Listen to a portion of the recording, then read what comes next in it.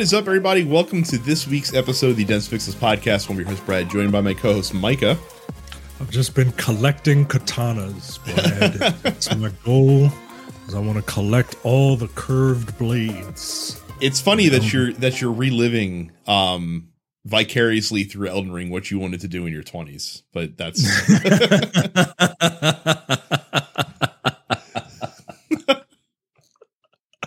but that's fun.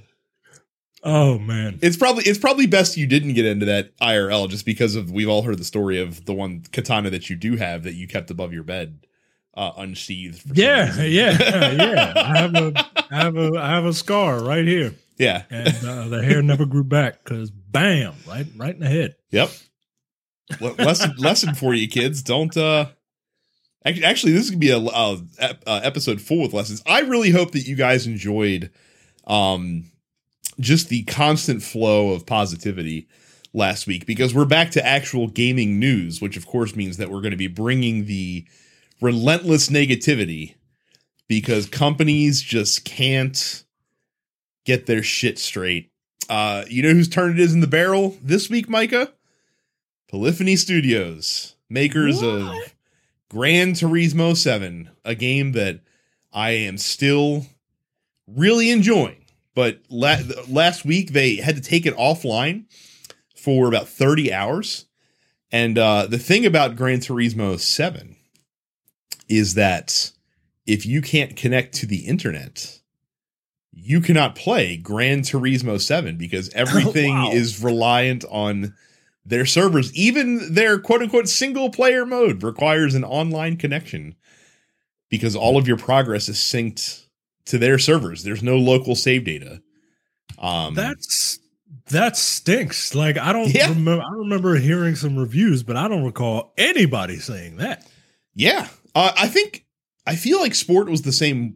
No, Sport you could definitely play. There's a couple modes you could play offline. Like there were some modes that you could not play if you weren't connected, but there were definitely some offline available modes in Sport as well. So that sucked.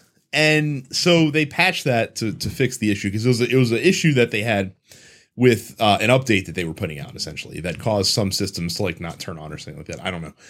But when they patched the game, when they put the fix out, a lot of folks that play the game. So let me kind of rewind here real quick. So farming has always been a part of the Gran Turismo series because you have cars that you want to buy and you have to buy parts for the cars, and you know the in-game credits that are available are not unlimited. You have to earn them, and you earn them through racing and doing activities in the game. So usually people that play Gran Turismo seriously will figure out like what are the races, what are the activities in the game that you can do to get the highest credit per hour earning potential, essentially. So like you're sitting there, like how can you farm most efficiently, much like you would in like an MMO or, you know, anything of that sort, essentially.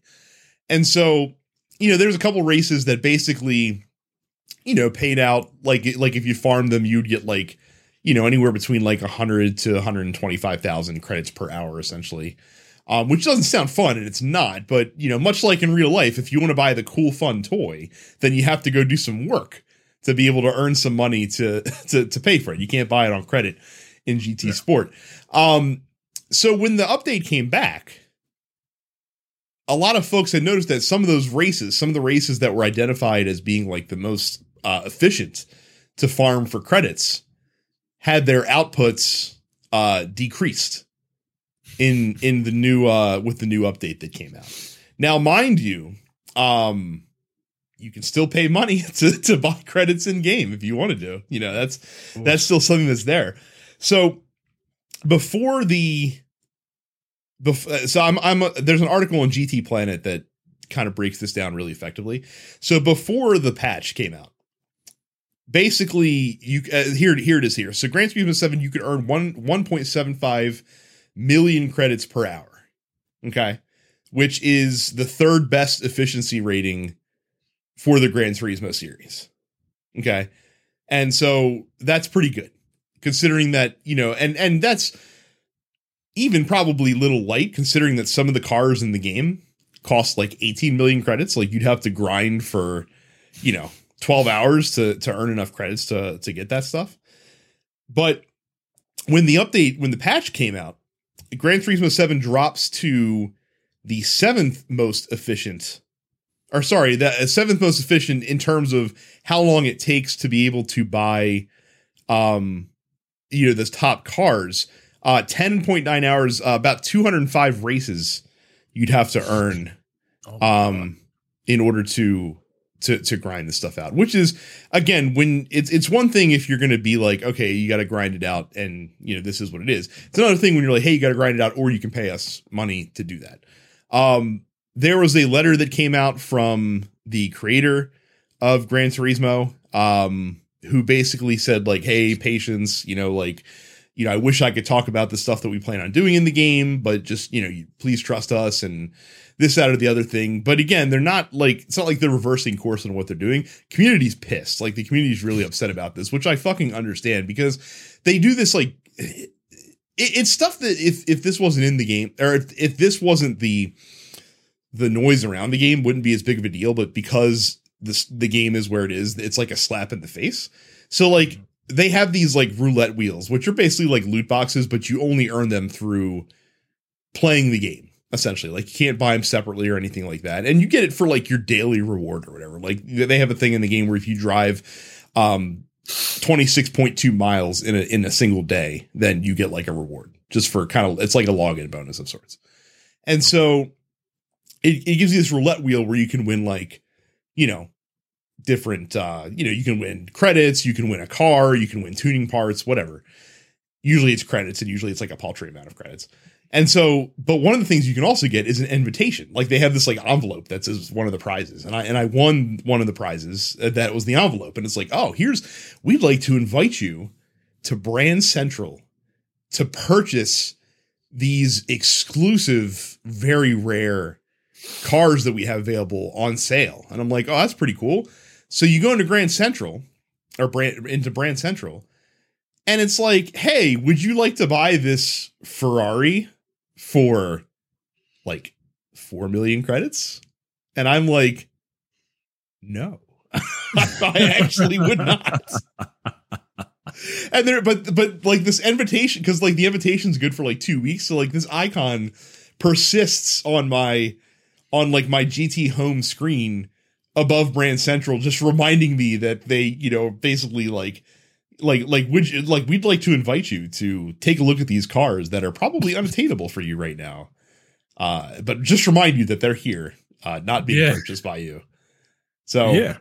Like, FOMO. Yeah. What? It's stuff like that. And it's completely unnecessary. Like GT used to be such a wholesome game series, and stuff like this, it just seems like a path, a turn to the dark side in many ways for a game that really doesn't need it. Especially for as much of, like I talked about last week, as much as a love letter to cars that this game is. Like, you don't need to do all this dumb shit. Like it's really not necessary at all. Yeah, it does feel odd. One of the reasons why I never got back into Gran Turismo is because my sister deleted my save file back when GT2 was released. And that just killed it for me because I put a lot of work into it.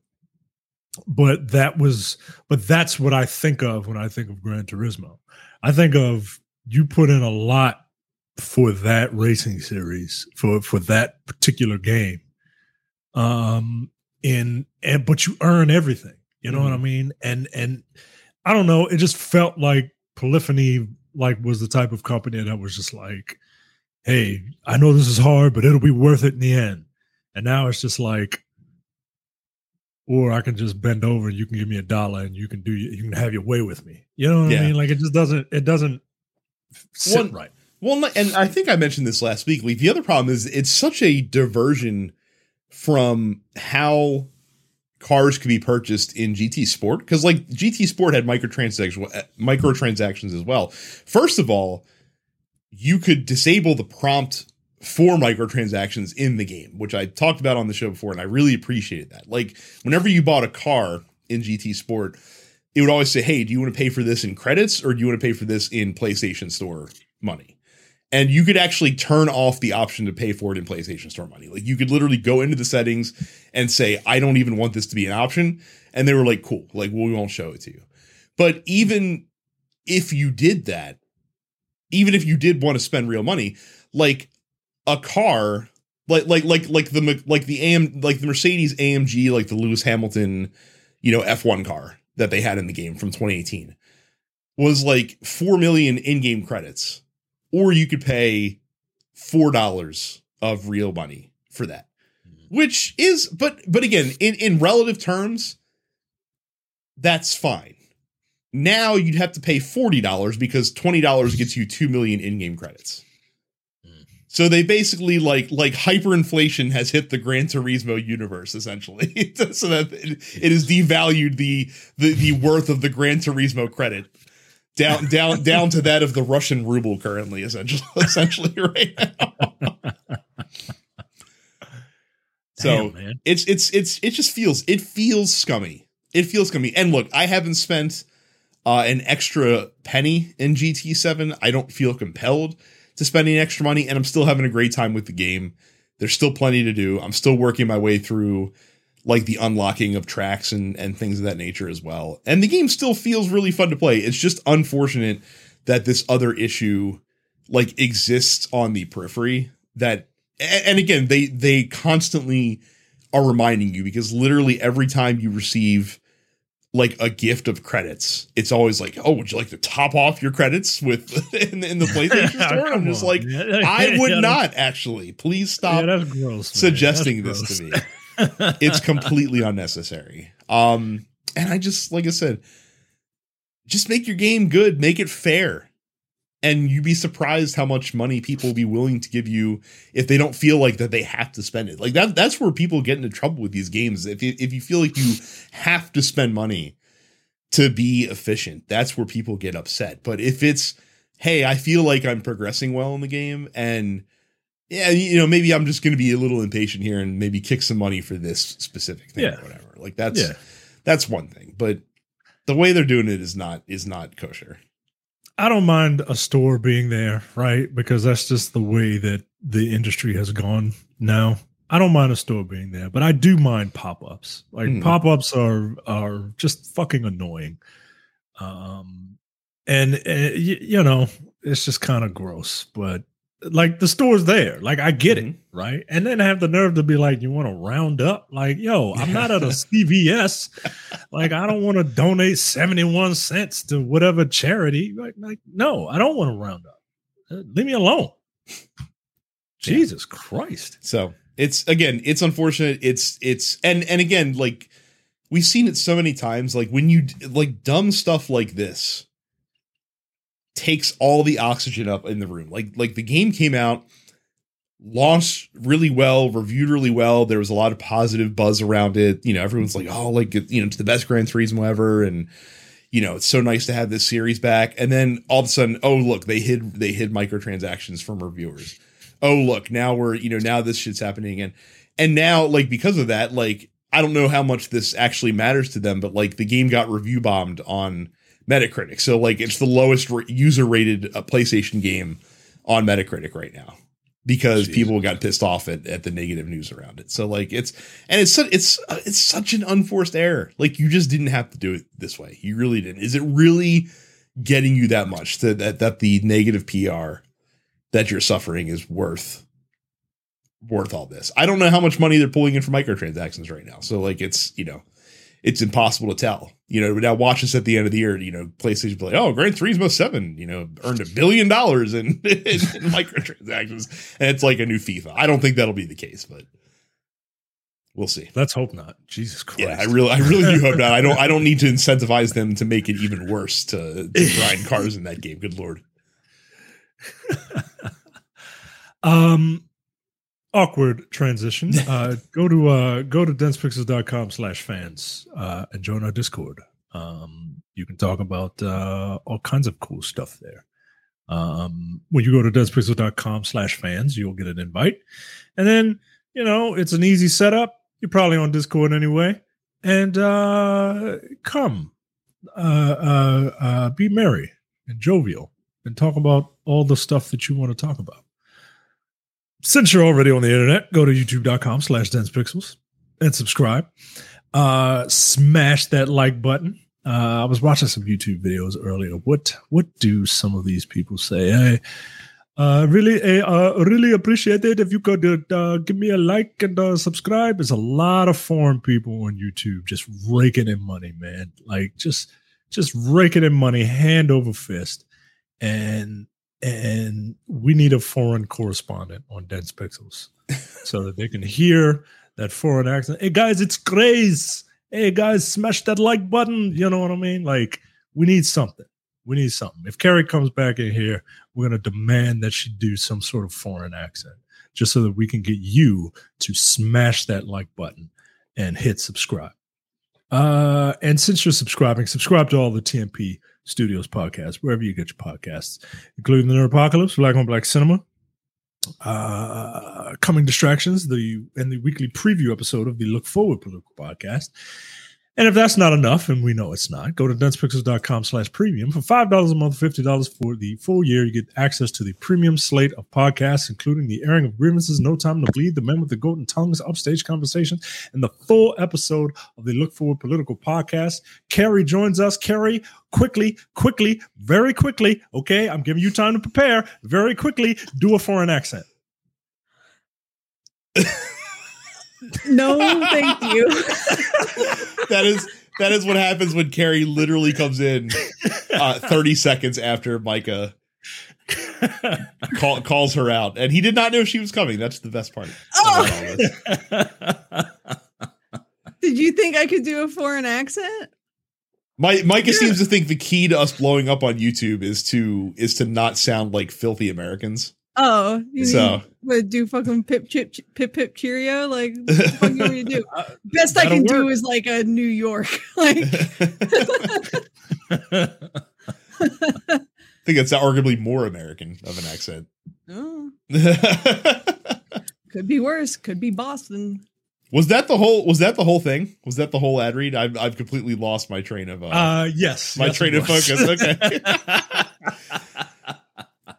Before we get into the bad news, Carrie, have you been playing anything fun that you'd like to sit here and talk about and discuss? Did I tell you? Did I talk about Guardians of the Galaxy on this show? No, you have not. That a couple of weeks ago. Yeah, I started playing that. I'm not super far into the game, but I think it's fun. I love the soundtrack. I feel like the game fits very comfortably between MCU film Guardians and contemporary comic book Guardians in terms of the way that everyone is sort of characterized and the general vibe of everything. Yeah, I wasn't expecting it to be as fun as it is. But yeah, you do like the huddle move, and then like one of like the pop songs will play for a while after that. So I'm in the middle of this boss fight and I like do the huddle, and what kicks off is Never Gonna Give You Up by Rick Astley. And I'm like, am I being punked right now? So yeah, that's been fun. I picked up Pokemon Brilliant Diamond finally. And yep, it is a Pokemon game. I enjoy it, but it is very classic Pokemon. And these past couple days, I've been replaying Paradise Killer because that game got an update last week. So I've been digging through trying to find all the new content. I have now found all the new content, and now I can finish the game. So, very fun. That's it for me. I am very proud of the teaser that I wrote in the docket for this next story, which is that it looks like the workers have been taking the initiative to get the heck out of Microsoft's new studio. Shut the fuck up. Which is called The Initiative.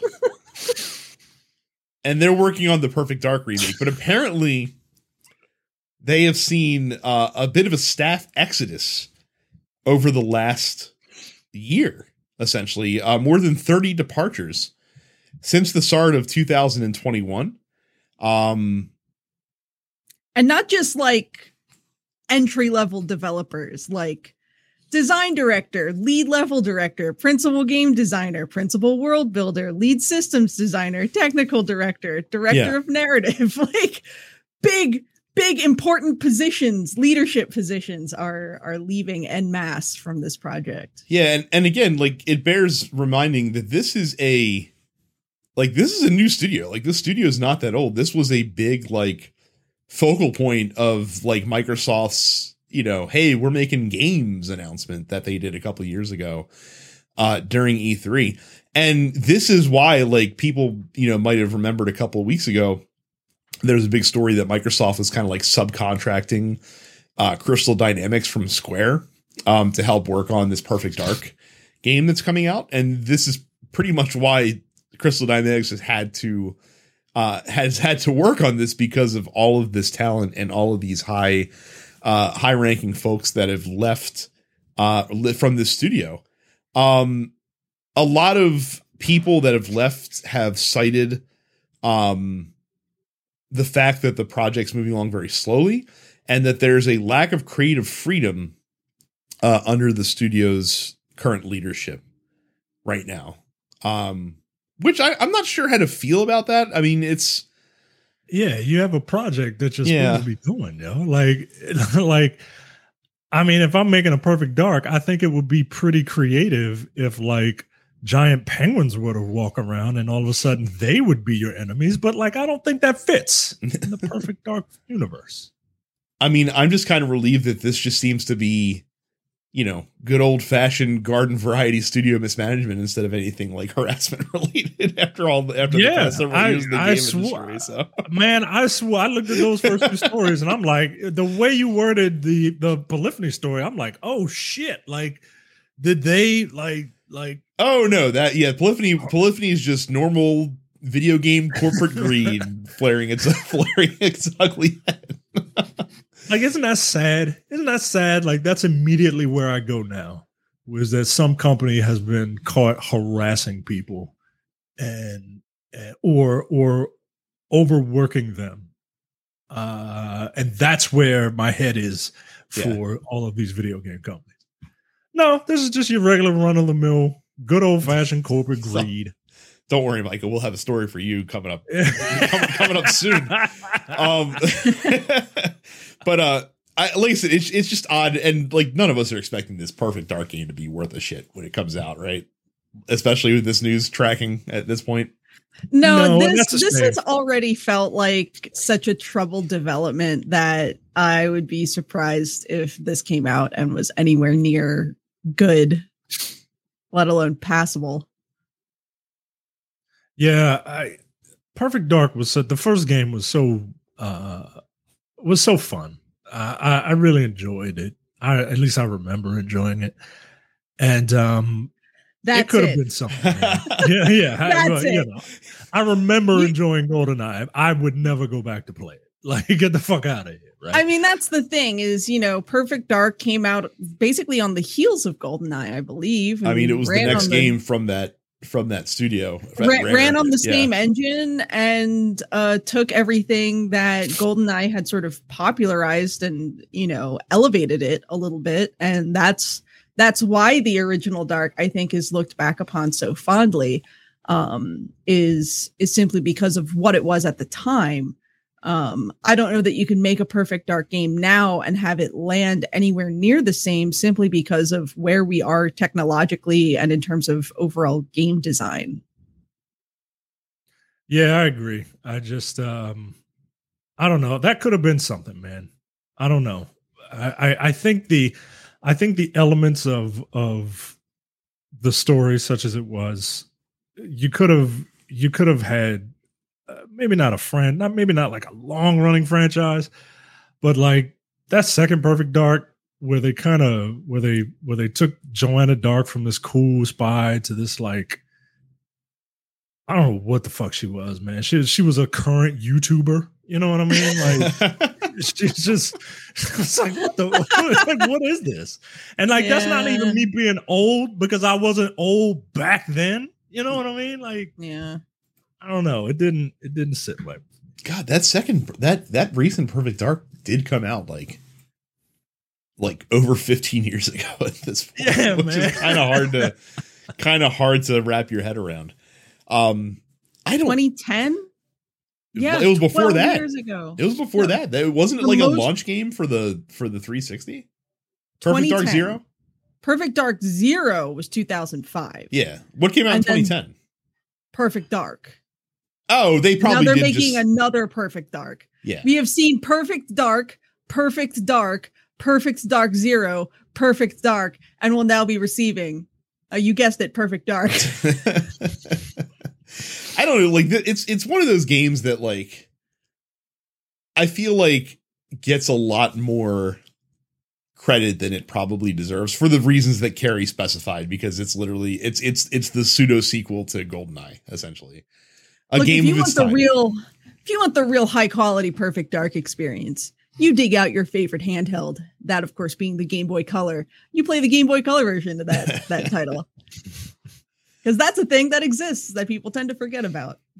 See, to me, it's like everyone like clamoring for the rebirth of like the Siphon Filter franchise. Like, oh, it was so good. I'm like, but Metal Gear did it so much better than Siphon Filter did. It really did. Like it got eclipsed in its day. Like I don't understand why you're like clamoring for this game to come out. Plus, I never liked the way Siphon Filter Man ran. I never liked it. Like he always seemed to not even putting any respect on Gabe's name. You're just he's Siphon Filter Man.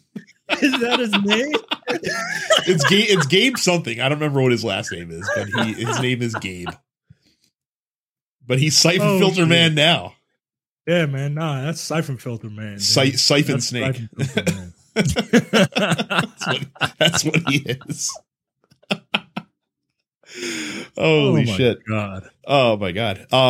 Yeah, we don't need another Siphon Filter, and I really just don't feel like we need another Perfect Dark. Well, I get why studios are hung up on old IP, but the reboot of Perfect Dark is simply happening because dumb shits my age are nostalgic for having played it on the Nintendo 64, but they have not actually gone back and replayed the Nintendo 64 version in a long time. So they simply have their memories of the game, which are fond, and that's fine. I have plenty of fond memories for games that have not aged particularly well. But that's why they're making a new one, and it's going to come out, and everyone's, people are going to buy it and be like, oh, it's okay. And it's going to get a 7 out of 10. And that's going to be the end of that. Yeah, it'll be exactly that. It'll be a 7. It'll have multiplayer that's fun for like 5 minutes, and then no one will play it after 2 weeks, and that'll be the end of that. So we've seen this story before. It'll be the Outriders of 2024. That's what it'll be. And again, nothing wrong with Outriders. I enjoyed the 15 hours that I put into it, and I will tell you that since I put that game down, I haven't once thought about it. Like I haven't thought about it a single time until just now. Exactly. What a very, very apt comparison. Yeah. Like you made that comparison, and it clicked. I was like, okay, that's exactly what it would be. Yep. Like I said, played that game, was like, wow, this is fun. Put it down to play something else, and I haven't given it a thought since then. So not one single synapse in my brain has gone to Outriders. Well, Micah, good news for you, buddy. Sony apparently has 8, or not apparently, they do have 8 former employees alleging sexual harassment in the workplace against the company. That Sony tried to, there's one of the ex-employees is filing suit against them, which Sony tried to get thrown out of court. And then many other women came forward as well, saying that they experienced similar things while they were at Sony as well. So Sony, the latest company to have their misdeeds being surfaced. Here we go. Have they named any names? They've not. As far as people specifically accused, no.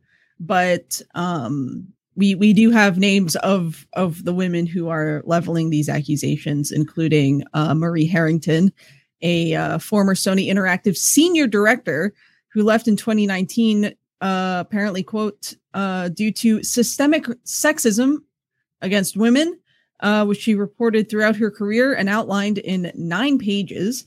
Saying that they were undervalued. Leadership highlighted high performers at the company in calibration sessions and did not highlight women, said that 70 workers were being reviewed during a calibration session and only 4 of them were women.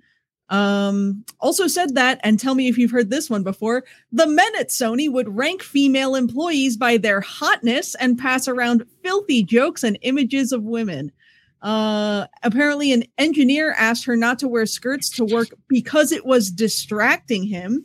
Male engineers went to strip clubs during lunch hours and shared pornography with each other. Okay. The only reason I asked if they named names is because, Brad, your stepdad, Sean Layden, is 100% was a part of this. He was 100% a part of this. I guarantee you. Because he just and I'm stereotyping. Look at it. I really hope not. I like Sean. I don't want that to happen to anybody on either side. But nah. There's something about that dude, man. Again, I think we mentioned this when he's like a cool Ted Cruz. Oh, I don't like that comparison. I don't care for that comparison, and I can kind of see it, which makes me care for it even less. Yep. So I don't appreciate that at all, I have to say. I think I said when the rumblings of this story first started kind of emerging a couple weeks ago that Sony would do well to get out in front of this as much as possible. Trying to get this lawsuit thrown out of court is not a great first step, and that's not getting in front of it. Yeah, and not publicly, releasing statements, talking about proactively what you're going to do. Also not getting out in front of it. I don't think remaining silent, while that's probably the prudent thing to do from a legal exposure standpoint, is not a great thing to do from a public relations exposure standpoint. Because when you let it fester, you just let more people have their narrative, and it makes it look like you're not caring or doing anything about it. So, yeah, this sucks. Sure does.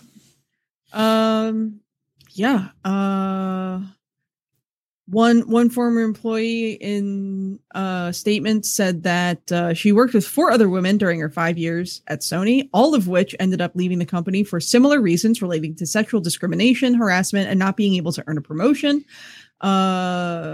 Instances where men made comments about women not understanding technology. And another time where a senior manager attempted to grab her breast at an offsite work event. Apparently, another former employee said that a certain amount of attrition after the PlayStation 5 launch was expected. The disproportionate number of women leaving has alarmed leadership. As it should, because that means that you're not creating an environment where women want to be there. I don't understand if you are if you're any company, honestly, you should be doing this on an ongoing basis. But especially if you are a large company or even a small company in the video game industry, every company is not taking a step back and doing like an internal audit and an honest one of themselves right now, just to kind of make sure that everything is going as it should. Doesn't make a lot of sense to me. It really seems like that's a smart thing that many companies could do. That I feel like no one is, and we're going to keep seeing shit like this popping up. It's not in here, but I know the developer of the Ori games, the Ori and the Blind Forest series of games, they have cropped up as being a hostile work environment, which is insane because that studio, I think it's Moon Studios, is known for being a remote exclusive company. Like they don't have offices, they all work remote, and somehow like you can't keep this shit out of your company's Slack. Like is that seriously, like is that like how like yeah, for you to have a fully remote work environment and still have it be so hostile towards women?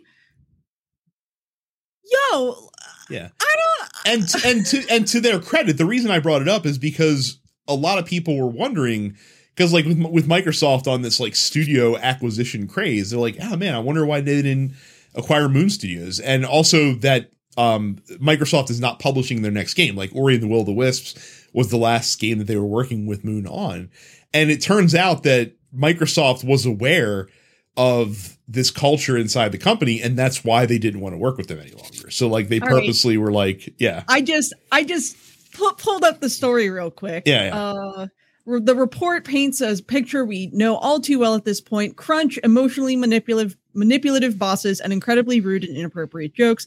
Most of the issue lies with the two heads of the studio. Oh, shocker. Thomas Mahler and Gennady, fucking whatever, some European dipshit, Carol, who were known among staff to withhold positive feedback about their work, as well as make inappropriate jokes in public work chats. One Moon developer said the founders were both belligerent, and it was limited to those two, and it was unprofessional on an hourly basis. Jesus. Yeah. Also, Annapurna Interactive actually had a report drop about them as well, because it's not just Annapurna, it's a lot of the indie studios that Annapurna has chosen to work with that are just full of this shit. This is not something that's limited to big studios. This is just a systemic issue in the industry. And it's in my opinion, this is the result of people holding up these sort of like indie dev studio heads as like auteurs. And it's like, oh, well, in order to get this good creativity, we need to just sort of let them be who they are. And it's like, you don't actually have to put up with assholes. They're just assholes. There are plenty of creative people out there who manage to not be assholes. Try it sometime. Yeah. Or don't like the auteur thing is interesting because like we've seen that with so many people.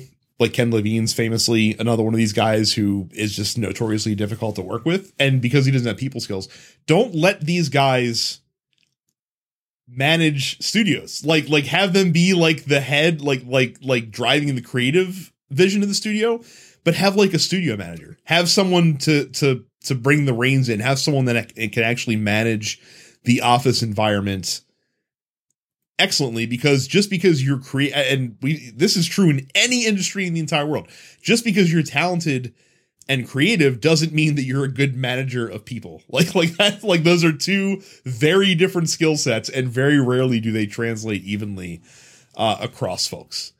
Like there's a famous real world example that gets referenced a lot. So Wayne Gretzky is pretty much the greatest hockey player of all time. Like there's an argument to be made for some other folks, but he's got all the records. Like he's definitely like just retired his number simply because he was the best to ever. League wide. No one else in the league can wear. I didn't know that. Yeah. I didn't know nobody could wear 99. Yeah, nobody can wear a 99 in the NHL because that's how fucking good Wayne Gretzky is. Jesus Christ. But Wayne Gretzky for a couple of years was a head coach and was fucking terrible. Like his teams were awful in the league. And it's because like when you're Wayne Gretzky, like you like a player, you go to a player like, hey, why can't you do this? Like, why can't you see that he's going to be there to receive this pass? And the player's like, well, because I'm not you. Like, I'm not fucking Wayne Gretzky. Like, I'm Joe hockey player. I'm a good hockey player, but I'm not Wayne fucking Gretzky. So like, just because you can do doesn't mean that you necessarily have the skills to do the other side of the equation as well, just because you're good at something. Right. Yeah. So George Lucas is another one. Who was very much like, I got this creative vision and I can do, I see it. But he just could not connect with his actors. Yep.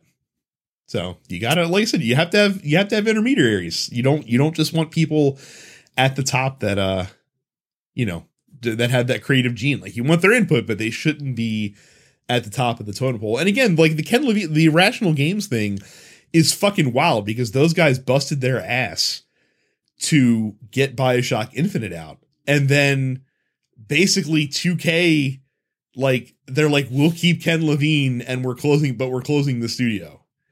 Like, but we want to hang on to Ken Levine. And Ken Levine's like, oh, that sucks, but such is life, I guess. Like that's unfortunate, but it is what it is. So God damn it. Yeah, I need the games industry to get its shit together. It's a good thing that games are so good and fun that we have all this good stuff to talk about, because I swear to God, if we had to talk about this stuff and only this stuff week after week, this would be a really fucking shitty podcast to fucking do. We'd have to do a 2-hour podcast. There'd have to be an hour of premium content, because it would basically be Look Forward Part 2. Look Forward jobs industry. Dense Pixels. God damn. Awkward transition. Go to densepixels.com/Amazon. We already did the first one. Go to densepixels.com/Amazon. For all of your Amazon purchasing needs, when you go to densepixels.com/Amazon, you can help us by clicking that link. And then everything else is just you do what you normally do. What did I recently buy? I recently bought something on densepixels.com/Amazon. It was I recently bought many things. yeah. It's got something. My wife is usually the densepixels.com/Amazon person, but I actually bought something on densepixels.com/Amazon. And if you want me to stop saying densepixels.com/Amazon, you have to go to densepixels.com/Amazon. I bought myself an Ansel enhanced. What is this thing called? It's like a vehicle code reader, because my engine light came on. Oh. And Micah $40. Micah couldn't be bothered to literally drive to an AutoZone and have them do it for free. He's like, I have to pay $40 to get this code that I then have to go to the internet to decipher what the code means. I honestly didn't know AutoZone did that for They free. do. You can literally drive to the parking lot and be like, hey, something's wrong with my car. Can you run a code reader on it? And they'll take that same piece that you bought and stick it into the port on your computer, and they'll tell you what the error code is that's on it. Well, fuck. Fucking asshole. Oh boy. Densepixels.com/Amazon and getting myself a $40 fucking code reader That you're going to use one time. That I'm never going to use again. It's fantastic. God damn it. Go to densepixels.com. Micah's spending money that he doesn't have to and probably shouldn't be spending. Wow, we've never seen him do that in the middle of this show before. We have this there's the narrative on the network that like Jay like sits in an ivory tower and is like above the masses. It's actually Micah that's like the fucking aristocrat of the Dense Pixel show. He is not, I repeat, a man of the people. Micah, he sits in a tower made of solid alabaster, looking down on the rest of us, eating mustard and drinking Crystal Light as he buys parts on Amazon that he doesn't need for his car. So. God damn it! Yo, I'm really upset at that because there's an AutoZone around the corner and there's an Advanced Auto Parts up the street. Like they're both within 1 mile of me. God fucking damn it! Oh my god! It is the last. It's the last like big release week for a while, and like compared to some of the release weeks we've had here recently, it feels kind of off kilter calling this a huge release week, but there's some notable. It is still a solid week of releases. There's some notable games on here. Itura comes to PC. Rune Factory 5 comes to Nintendo Switch. Snuck up on me. I love Rune Factory. Well, the problem is, from what I've heard from the reviews, best stick with Rune Factory 4. Because I've heard it's okay. It's like I saw the like the latest trailer today, which is I guess like the launch trailer that they put out, and I was like, oh right, that's supposed to come out this spring. And then I checked and I was like, it's out now. The Ascent gets a release on PlayStation. I guess its exclusivity with Xbox is over.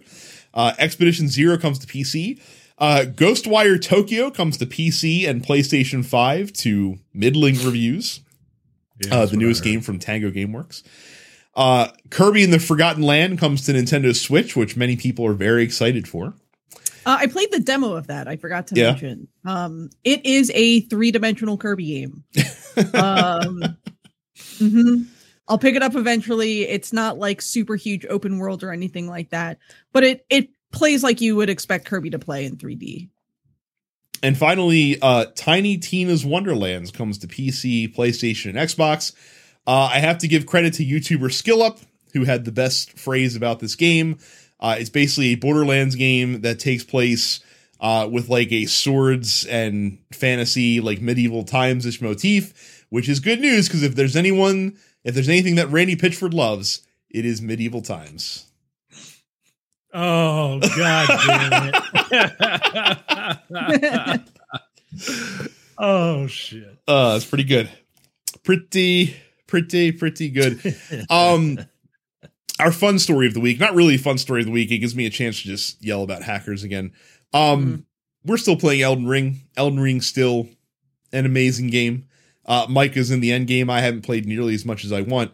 However, there's one version of the game that's having a little bit of problems. That is, of course, the PC version of Elden Ring. That's because there's hackers hacking people's games when they invade them and putting them basically in a death loop that not like basically like exploiting the game so that it knocks them underneath the game world. And then when they respawn underneath the game world. And so they just keep dying over and over. And even quitting out of the game does not fix this problem, allegedly. There's even one hacker in a separate story quoted as saying that he's a necessary evil. And it's a good thing, actually, that he exists because he's there to make sure that FromSoft is aware of issues with their game while he griefs other players. Go fuck yourself. Yeah, fuck off, dude. Like, expose a security flaw and alert them to it so that they can patch it so that it doesn't happen. But like, just doing it to people for the sake of doing it, fuck you. Like, you an asshole. Yeah, dude, you're not applying for a job with the FBI. You know what I mean? It ain't cute. Fuck off, man. God damn it! I wanted to laugh at the Master Race's misfortune, but now I can't because like people are being dicks. I still will because again, I don't have this problem on console. Just saying, no problems here because all of our patches have to go through approval by Sony, so it's all good. Again, just another lesson: don't play games on your PC. There you go. PCs for working and podcast recording. That's about it. PCs are for working and for working it. That's it.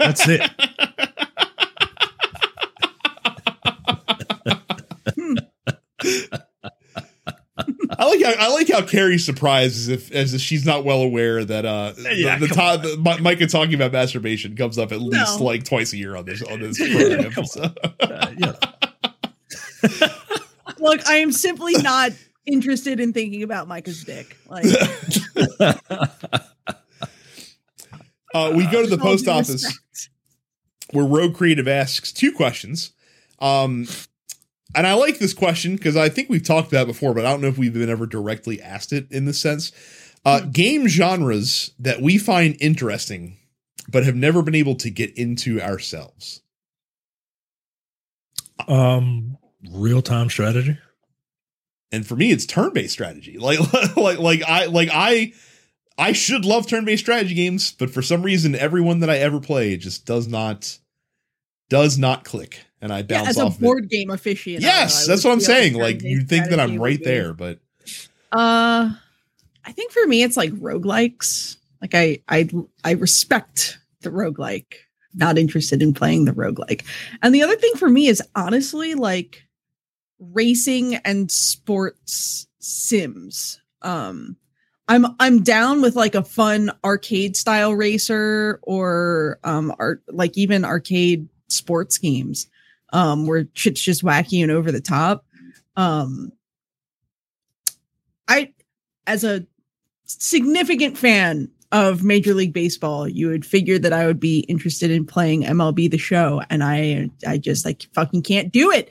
Baseball's hard, and it's I don't want to play like a real baseball game because it's hard.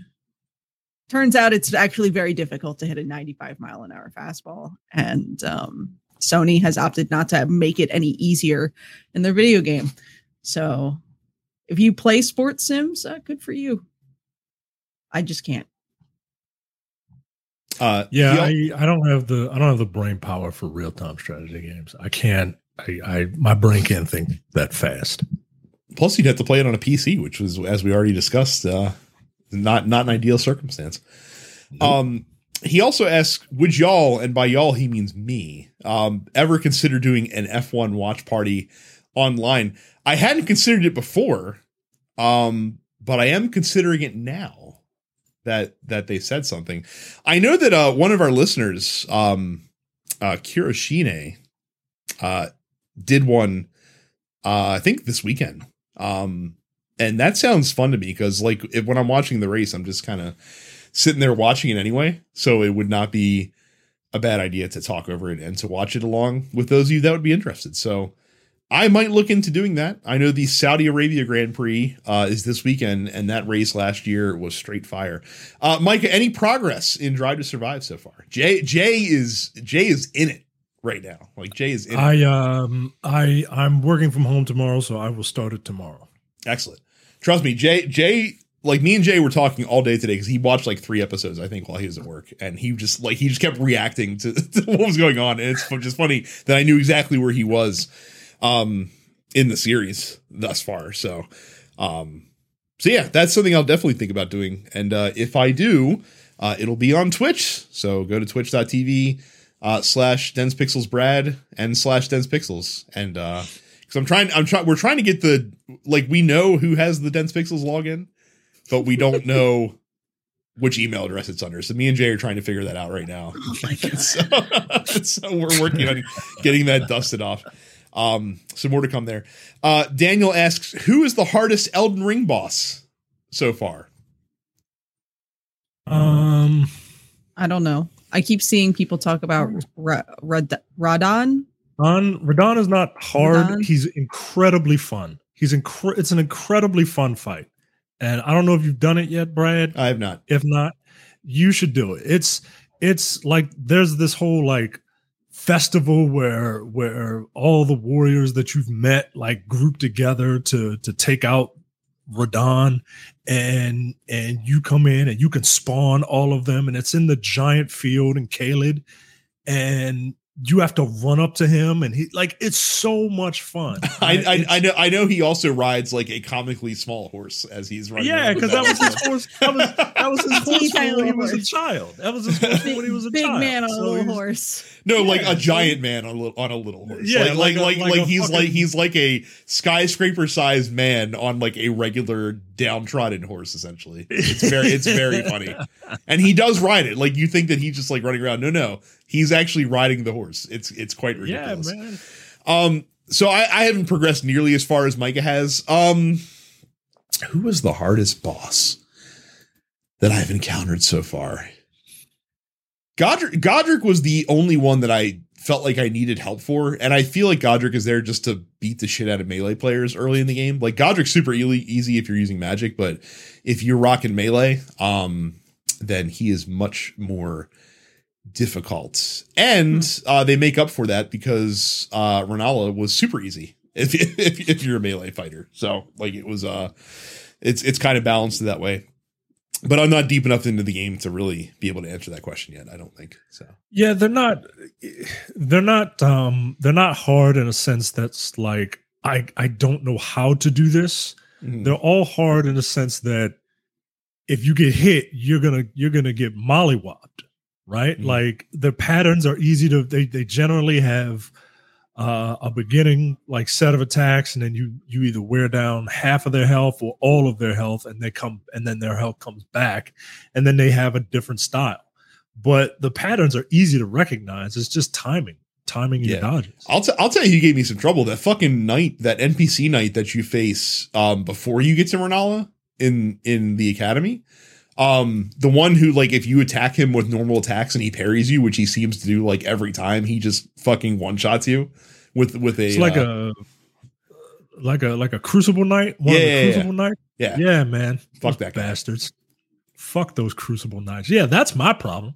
I have issues with like the Bloody Fingers characters and shit. Yeah, man. Like the Bloody I had to go through this one town that like gives you madness if you just kind of go through it. And I didn't have anything to counteract the madness. And I'm riding, and once your madness meter fills up, just a chunk of your health goes off.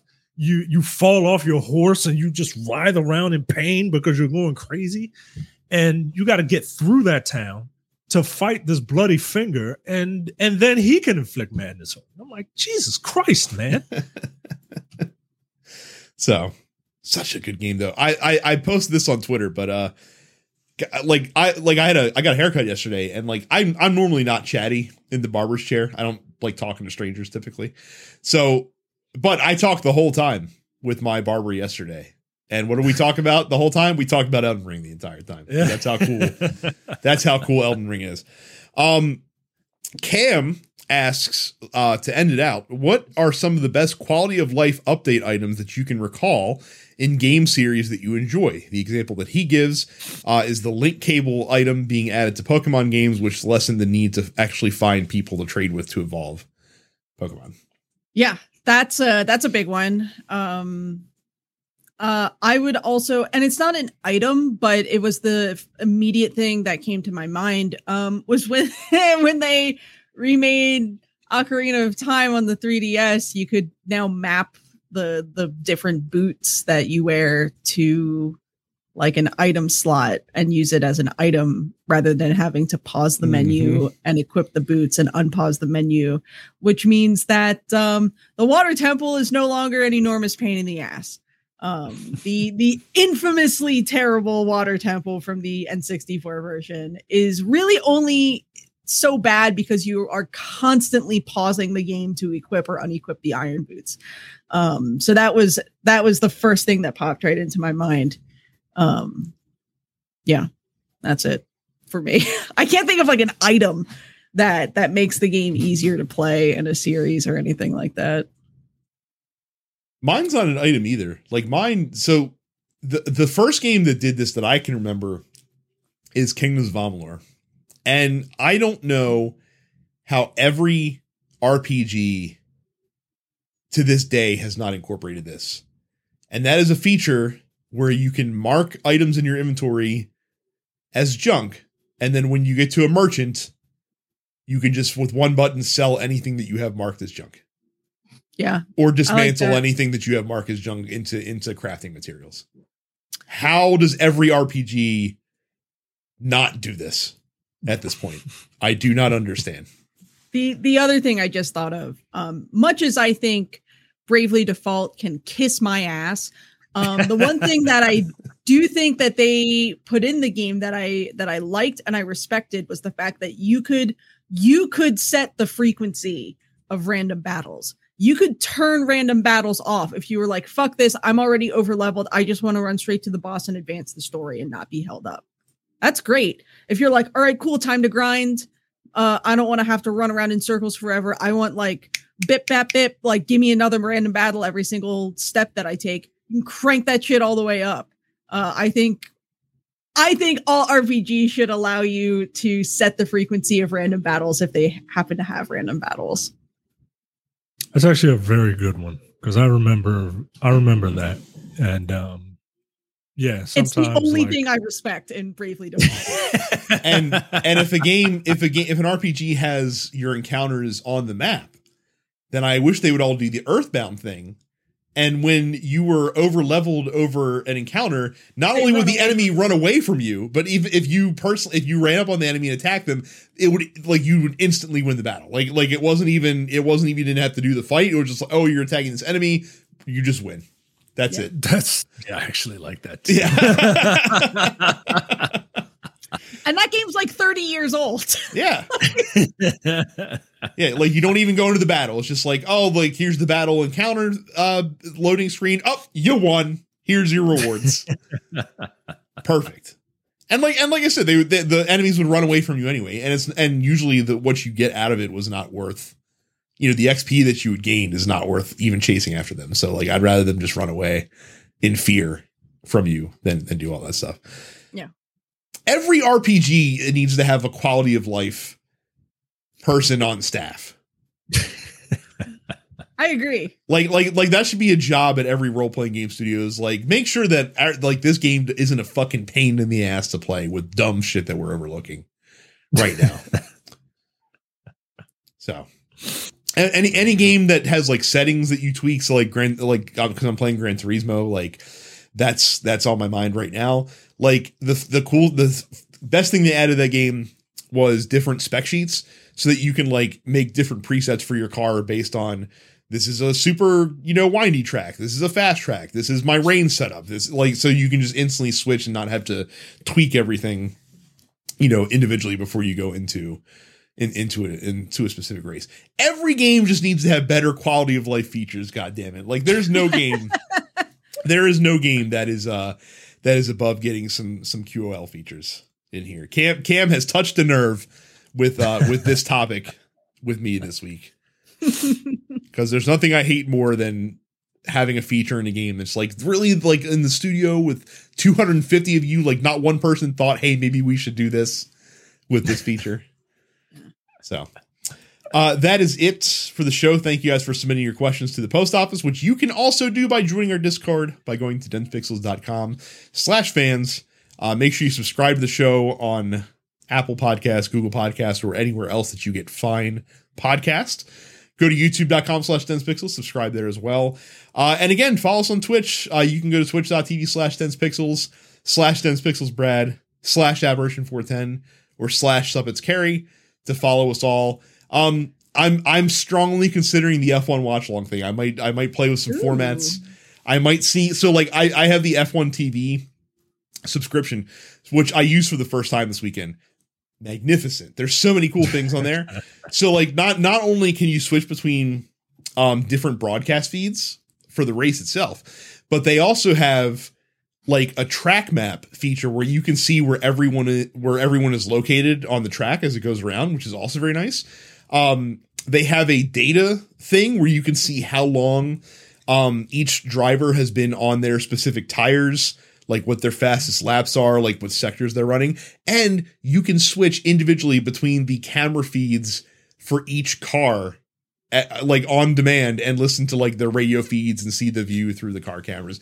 It's magnificent. If you are an F1 fan, well worth the $80 a year. Just to have those race features on race day. Very, very cool.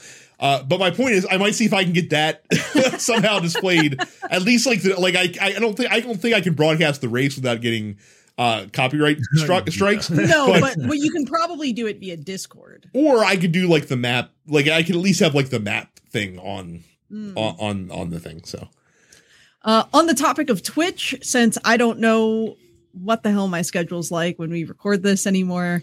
I'm so fucking busy. I have 2 bands. I'm taking trombone lessons. I'm taking guitar lessons. I'm always busy. I'm spinning too many plates. Next Saturday, April 2nd on twitch.tv/VGMcon. My band's going to be on at 11 p.m. Eastern. We are closing out VGMcon's online stage on Saturday. So yeah, it's free to tune in, and we have a full set, and it's going to be a really good time. And then if you're in the Baltimore area, my band's playing at North Avenue Market on April 9th with the folks in WASD and Random Battle. So if you like video games, and if you're listening to this, I'm imagining you do, you can come out and see me play some live video game music. Have a good time. I'm gonna stay up here in my alabaster tower and look down. As Mike is collecting the fragments of the Elden Ring to become the Elden Lord. I look forward to you being Elden Lord when we convene next week. So maybe there's a lot of quests that I want to do, but there's more weapons that I need to gather. Is there a new game plus to that game? There is a new game plus to that game. All from games have it, and the runes drop plentifully apparently in new game plus mode, but it is harder, so you do have to watch out for that. All right, we'll see. We'll see. But hey, it gives you an excuse to run another character build, to try a new starting character point, to spec her out differently. So yeah, all got right, that going for you. All right. Thanks, guys, for listening and watching. We'll see you the next time. See ya. See ya.